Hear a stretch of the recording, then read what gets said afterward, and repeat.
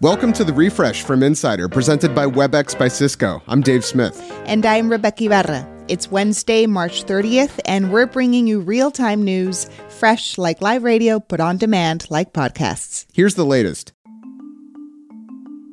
The U.S. and other Western countries are taking a skeptical attitude toward Russia, which says it's drastically scaling back its military activity in northern Ukraine, including the capital Kyiv. The promise came out of peace talks in Istanbul on Tuesday that produced the most positive signal so far.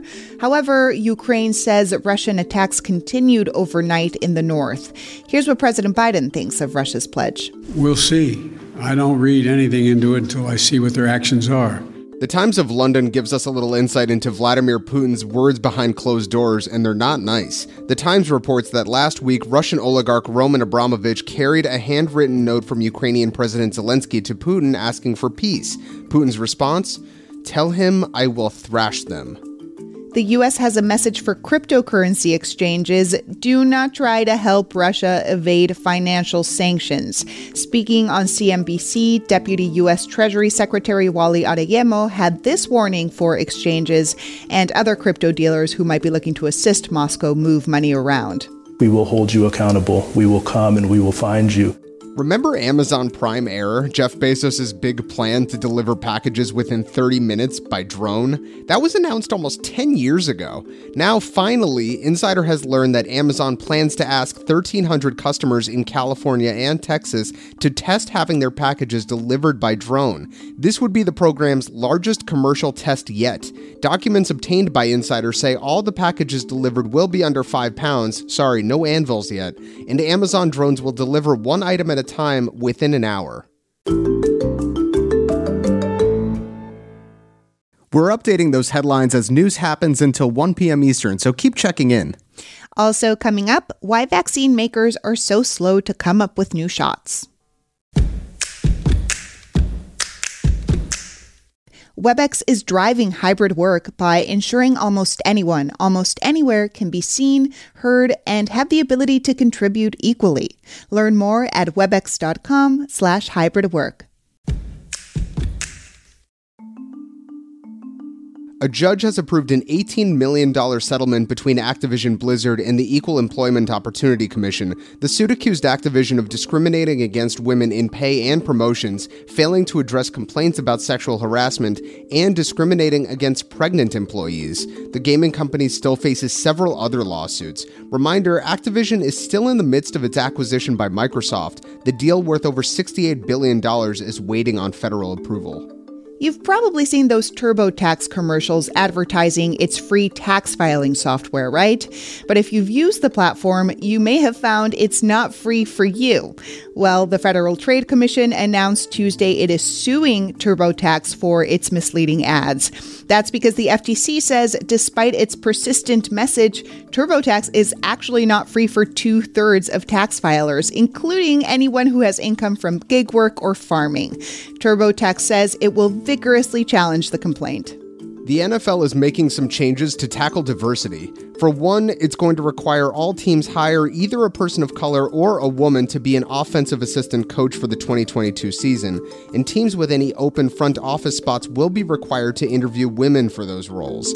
The league has also formed a diversity advisory committee to review its practices and hiring policies. Whether any of these seeds bear fruit, though, is yet to be determined. The NFL's culture is not exactly known for inclusivity. In California, a statewide task force exploring reparations has made a critical first decision: who will be eligible. The majority voted to include only people who can trace their ancestry to free and enslaved Black people who were in the U.S. prior to the 20th century. The 5-4 decision on Tuesday followed hours of emotional testimony. The debate was over whether to include all Black people in recognition of slavery's continued legacy, particularly in systemic financial discrimination.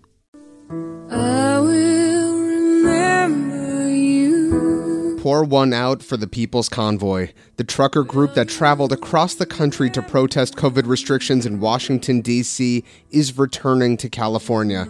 Inspired by Canada's Freedom Convoy, the People's Convoy failed to do anything meaningful in D.C., aside from disrupt some Beltway commuters and share conspiracy theories online. But weep not for the the memories.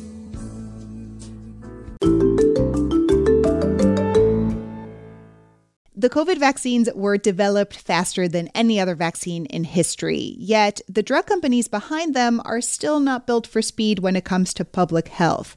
They're slow-moving behemoths that are far more reactive than they are proactive. Insider's Hillary Breck reports on public health for Insider, and she says companies' unwillingness to plan ahead should scare us, but it's not all doom and gloom. There is some hope on the horizon. So what are some of the barriers to vaccine development? Why is it so hard? One reason that vaccines are really hard to make is because they are held to a very high safety standard. You're working in healthy people, and so you want to be really careful to make sure that the vaccine is completely safe before it's ever put out into the public. And then the other reason that it's really hard to develop new vaccines is because vaccine makers don't have a great incentive to develop a vaccine for something that may or may not ever occur. So before the coronavirus appeared, there was never an incentive really for a pharmaceutical company, beholden to shareholders and wanting to make profit, to try to really get ready for that in a really meaningful way. So what would incentivize companies to become faster and more nimble? I think we saw a really great example of that in the pandemic. The government promised that they would buy the vaccines even if they didn't work. Now, obviously, the government can't do that every time, all the time, for every disease. That would be unrealistic. But when you really need a vaccine and you need it fast, that does work to speed things up, to say, don't worry about taking this huge risk on something that might not work. We promise that we're going to make it worth your while. So again, you write that the glacial pace of vaccine development is concerning. Do we have any room to hope that it will get better?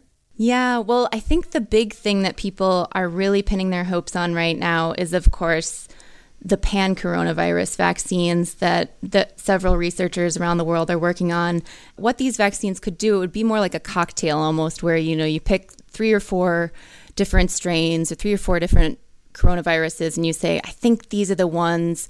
They all have important characteristics, and they seem like they'll help give us some stronger protection against multiple strains and potentially even multiple viruses for the next few years to come. Hillary, I wonder what your big takeaway is from this reporting on vaccine development. I think, it costs so much to develop vaccines, but the cost of being prepared for whatever might come our way next, whether it's a coronavirus or, next year's flu or whatever it is just not that much when you think about all of the suffering and the economic turmoil that you could prevent by just having a better understanding of what viruses do and where they might go next, and just being a little more forward thinking. And so, a lot of people in the vaccine space say if we could just have like 100-day preparedness plan where you would be able to get a new vaccine out in 100 days, it's worth it in the long run. And, a lot of these experts talked about this sort of like election cycle thinking of like, well, if there's only a pandemic every 100 years, then we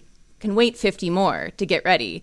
And not only is that short-sighted, but it also prevents you from discovering the next big breakthrough that you're not going to ever find unless you try to solve these problems. Thanks for joining us on The Refresh, Hillary. Yeah, thanks for having me. Hillary Breck covers public health for Insider.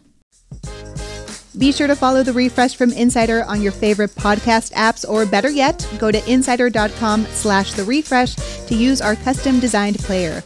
We also want to hear from you. Reach us at therefresh@insider.com. I'm Dave Smith. And I'm Rebecca Ibarra. Thanks for listening to The Refresh from Insider.